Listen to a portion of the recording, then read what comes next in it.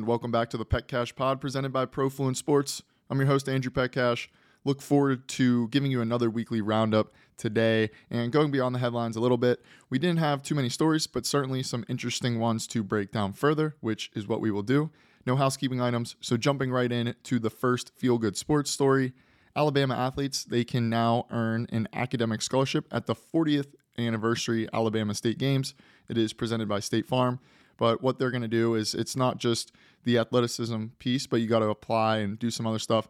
And you can win a scholarship of up to $20,000, and 17 athletes are going to win that. So you always love to see things go downstream and the community give back to athletes who are committed not just on the field, but also off, and rewarding them, whether they can go earn a full scholarship in college through athletics or not. It's always great to have a few extra $1,000, especially as the cost of tuition and everything is just getting absolutely crazy. Saw something the other day, just even around USC, University of Southern California, and oh my, the prices are ridiculous. I know Boston University, when I was playing, it was up to like basically $80,000 for a whole year, not including transportation, a lot of other things. So I was blessed to be on a full scholarship. But yeah, crazy times, inflation, rising tuition.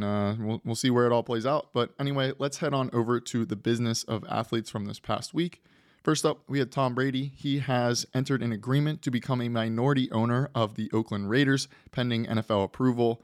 Looks like it's going to happen. Not many NFL players turned NFL owners throughout history. We have George Halas and Jerry Richardson. And then also there's some minority ones like Warrick Dunn from the Atlanta Falcons, which is pretty cool. So Tom Brady wasting no time. He's going to Vegas. He did the WNBA Las Vegas Aces, and now he's doing the Las Vegas Raiders. Most of this is tied in with Mark Davis. So Mark Davis obviously understands the power of Tom Brady's brand and is bringing him in. So interesting, cool to see though these athletes shift right from playing into the ownership seat. Speaking of athletes that do a lot of big, cool, innovative business moves, that is Steph Curry. He has a ton of operations out in the open in terms of his business empire between SC30, Penny Jar Capital, his own production arm, and several angel investments as well. But he's launching his own whiskey brand, Gentleman's Cut Kentucky Straight Bourbon Whiskey, going to be priced at $79. So going after the high-end consumers, but super cool. We've seen lots of athletes do their own alcohol brands. Steph Curry jumping into the space, and we'll see how that goes. It's supposed to release in July, and pre-orders are already sold out, so off to a good start. Basketball Hall of Famer Dirk Nowitzki, he has invested in Sport Total. It's an AI-powered sports streaming company. It is a subsidiary of Stadium based in Dallas, and obviously that's where Nowitzki played the Dallas Mavericks and where he lives a little bit of the time as well. But over the last 6 months, this, AI has blown up. And so, this company that's been powered by that has been leveraging that hot streak to continue expanding. And they've gone into Europe and Asia and the US over these last 6 months. And they have a bunch of different partnerships and some teams signed up, but I won't go into that. Anyway, let's head on over to college sports and NIL. I wrote about this on Friday, so I don't want to spend too much time on it, but Mark D'Amelio, his daughters Dixie and Charlie, I believe it is, they're huge on social media, like hundreds of millions of followers. But anyway, he's kind of leveraged that himself to continue growing as a politician in Connecticut and has a bunch of business ventures. But anyway, they formed D'Amelio Huskies Collective to go and sign college athletes at the University of Connecticut, UConn. And they've done that over the past year. But they've now launched D'Amelio Footwear, and they leveraged a bunch of their athletes. They've signed NIL deals to come out to an event in California and help promote it. And, I'm talking about it. A lot of other people did. So great media and PR was achieved for them, which is interesting to see the model of go pay college athletes, but then build your own businesses off the side and then kind of tie them together to promote it. And hopefully you can make more from that business and that, the marketing influence arm that you get from the athletes at these universities and the press, publicity, relationships network out of it. And that, that is greater than the actual amount of NIL deals you sign. So, right, just throwing some numbers out.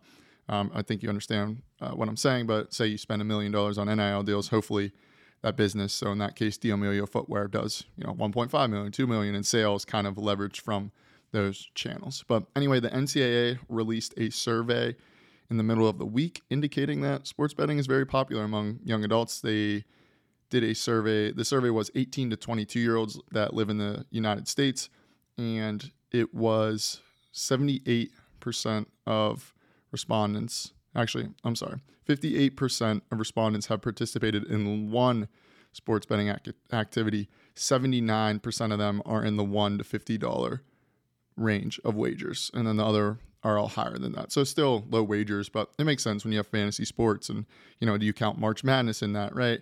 A lot of people gamble and sports bet, but it's more like, I wish the study would have had some more around, the daily of it, which I still think would be a lot higher than people think. And obviously the survey didn't interview every college student or every young adult 18 to 22, but they got a few thousand in there. Other one, Spire Sports and Opendorse are launching a NIL partnership. Spire Sports is a marketing agency focused solely on Tennessee athletics. They facilitated more than $13.5 million in NIL deals since 2021, and they also operate the two main NIL collectives at Tennessee, the Volunteer Club and Volunteer Legacy.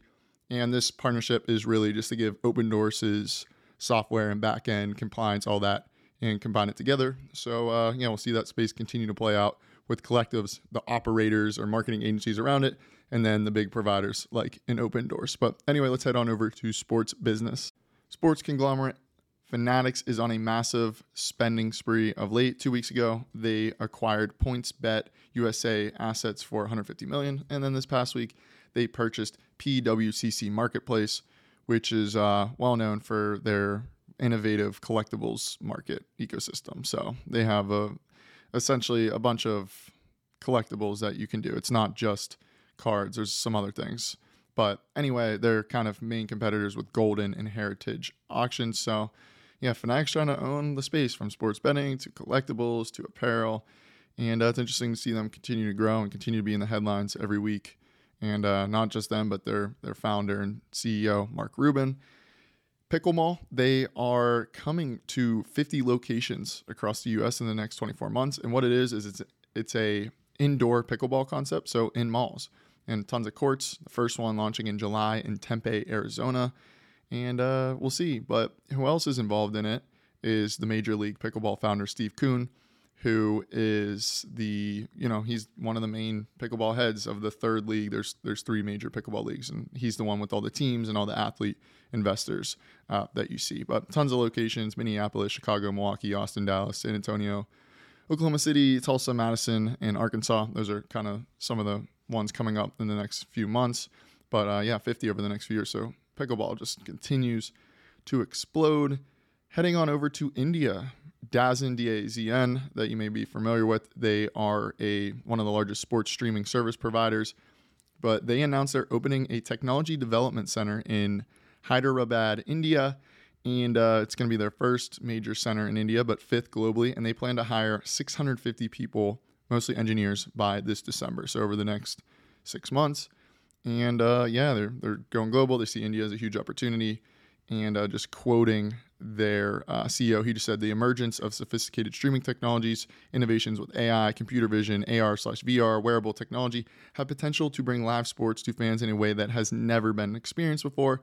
The amazing technical talent pool in Hyderabad, India, and across the Asia region will greatly help DAZN deliver high-quality streaming and amazing fan engagement. So I agree with them. India growing, sports growing, so many cool things all colliding in the ecosystem. Exciting times ahead. Hope you're having a great Memorial Day weekend. Enjoy the day off tomorrow. I wanted to come at you. There was enough. I don't want to try to cram them all in next week. But anyway, it's always great having you here. Make sure to share this with anyone you think finds it interesting. And as always, feel free to reach out to me. We'll talk soon. Peace. Andrew Petcash.